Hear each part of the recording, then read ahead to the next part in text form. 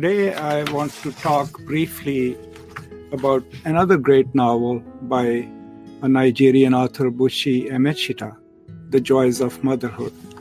I've also taught this novel many a time, and I found my students to be really responsive to it. But I've also noticed that in the process of teaching the novel, I sometimes also have to teach my students to sort of unlearn their previous practices of reading a novel. Let me explain that. Most of us, at least in the American Academy, are trained to read the actions of a protagonist in a novel in very individualistic ways. So, for example, if a character starts at a lower end in his or her life and then rises above, we read it as a narrative of personal development, a development of individual's agency through free will, right? So I encourage my students to not read this novel simply in individual terms, because the main character in the novel, Nuego, ends up living a terrible life and dies a sad and lonely death. And if we just read it as her individual actions and her struggles, then it becomes sort of a novel of victimhood. What I encourage my students to read into the novel is also what Emecheta does by highlighting the structural inequalities and the structural cruelties built within the colonial system. So Nuego, in the beginning of the novel, lives in the rural part of Nigeria. She's part of the Igbo culture, right? Igbo tribe. Her father is a tribal chief, and she's one of the favorite daughters. And she has access to the patriarchal patronage to a point that when she doesn't like her first husband, she just comes back home, right? And then, of course, she is married off, which is deeply patriarchal, to someone from her tribe who lives in Lagos, right? In the capital city. And it's her life in the city, beyond the pulls and pressures of the native patriarchy, that is lived within a colonial space and is defined thus and impacted upon by the colonial structures and by proto-neoliberal capital that's being practiced there. And let me amplify that. Okay, when she goes to the city, her husband works for a white family, and he washes their clothes and irons them. And that's where Nuego, first of all, has this conflict, because she has this idea of masculinity from her tribe, from her tribal roots, and to her, her husband comes across as not man enough, right? Because he has been emasculated and he's performing a task. His job is what would otherwise be considered a very feminine pursuit, you know. But she's the one who starts making a living through her trade. So here is a woman detached from her native culture who tries to make a living by access to the market. Now, that is a very capitalistic and very neoliberal model of making it in the global or in a national economy. And she's able to scrape together a living as an individual, right? But what we also need to read in the novel is the absolute lack of a safety net. So here is a colonial space which has been highly capitalized. But the colonizers have not created any kind of a safety net. So she cannot access any government-provided, healthcare or any other mode of redemption or any other mode through which she could meet her needs if there is an emergency. And that is a reading which is absolutely crucial to the novel. And my mentor, Dr. Robin Goodman, actually in her book, World Class Women, has a wonderful chapter on it, because she uses the novel as this example of spaces in the world that are created through international capital and colonization, where the normal development of a social safety net is precluded. It doesn't happen. And then that is what impacts people's lives. And so Nuego's life in the city then is over-determined in so many ways by the lack of government support and by an extreme privatization of life in the city. And I think that's important to read in the novel. Another thing significant to the novel is the title itself, Joys of Motherhood. You will read this refrain so many times when women especially are talking to each other, and they constantly keep saying, oh, so-and-so has not yet experienced the joys of motherhood.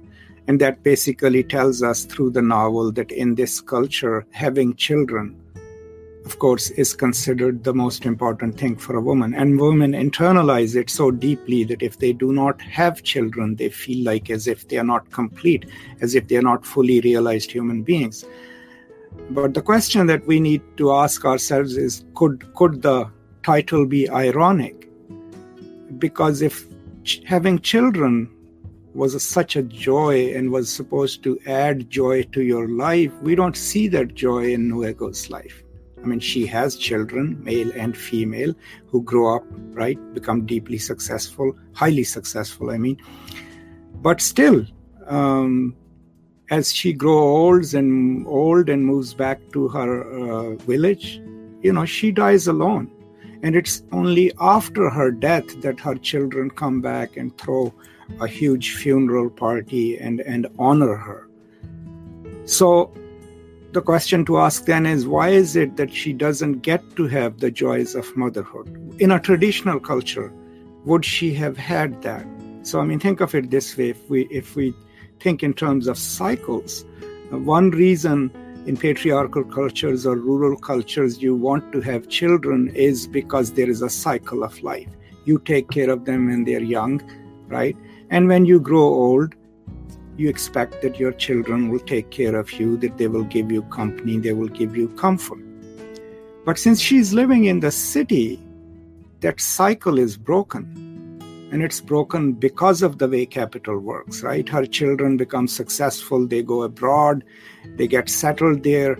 And so hence, they are not able to be there when she absolutely needs them. So this whole idea of joys of motherhood, which should have ensured for her a comfortable old age in the care of her children, is also broken by the new capitalistic system, right?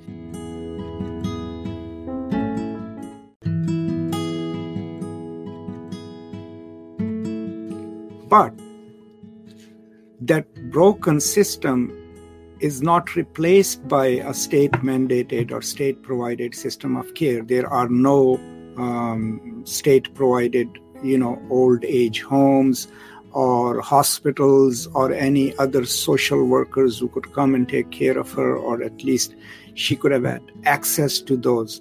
So in the absence of the intact family structure, which would have given her access to care from her children, she has no access to any state-provided or any national institutions that could take care of her. And the novel, in a way, is also a subtle critique of that. How is it that, especially in neoliberal capital, when everything is privatized, and if the old structures of family and kinship are broken, there is nothing there to replace it, which used to be the case in advanced capital. The advanced capital, which was nationalistic in most of the cases, the assumption was that the state will collect taxes, of course, but in return will provide care, would provide education, and maybe would provide care for the elderly.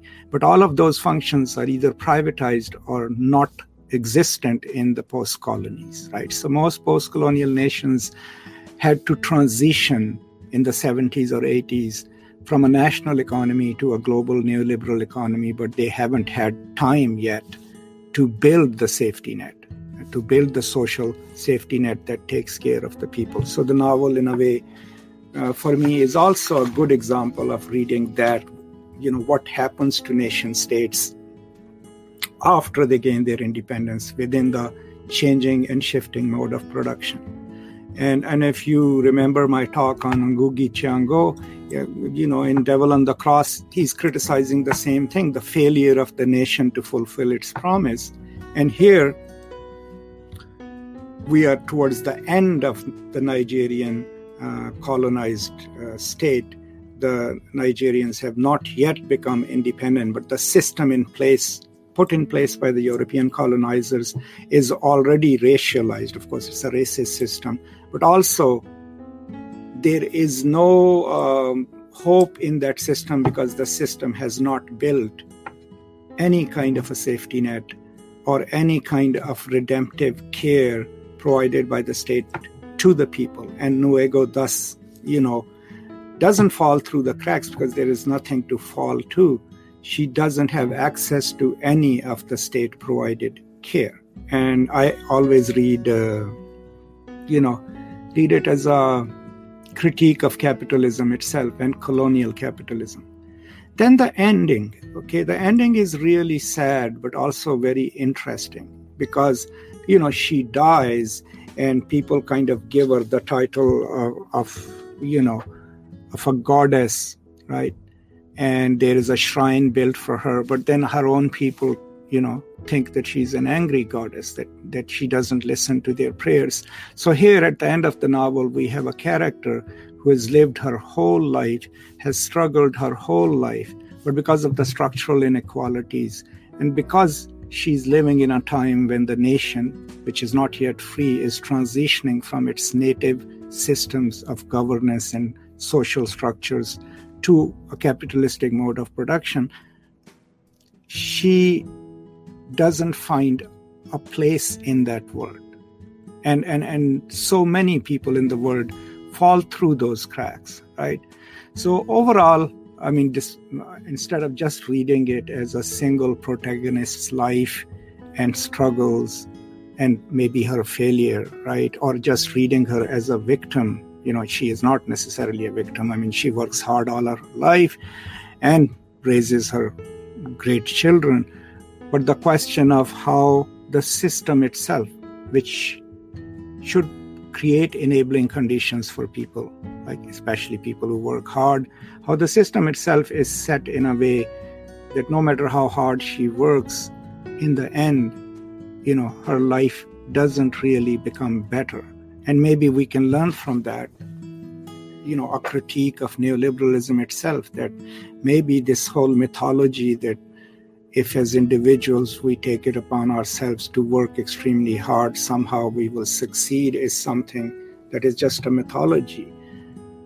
And maybe it will allow us to rethink the world, a world in which, yes, we all work hard as individuals, but we also work in solidarity with others, and where we can have access to state-provided care, especially in our old age. So these are some of the things that the novel helps us think, besides, learning about the Igbo culture and learning about the colonial space in the urban spaces. I think these are some of the things that we need to keep in mind while reading the novel. Now, if you have any further questions, just follow the link below this video and post your questions on my website, and I'll be really happy to answer those. And once again, thank you so much for joining me, and goodbye.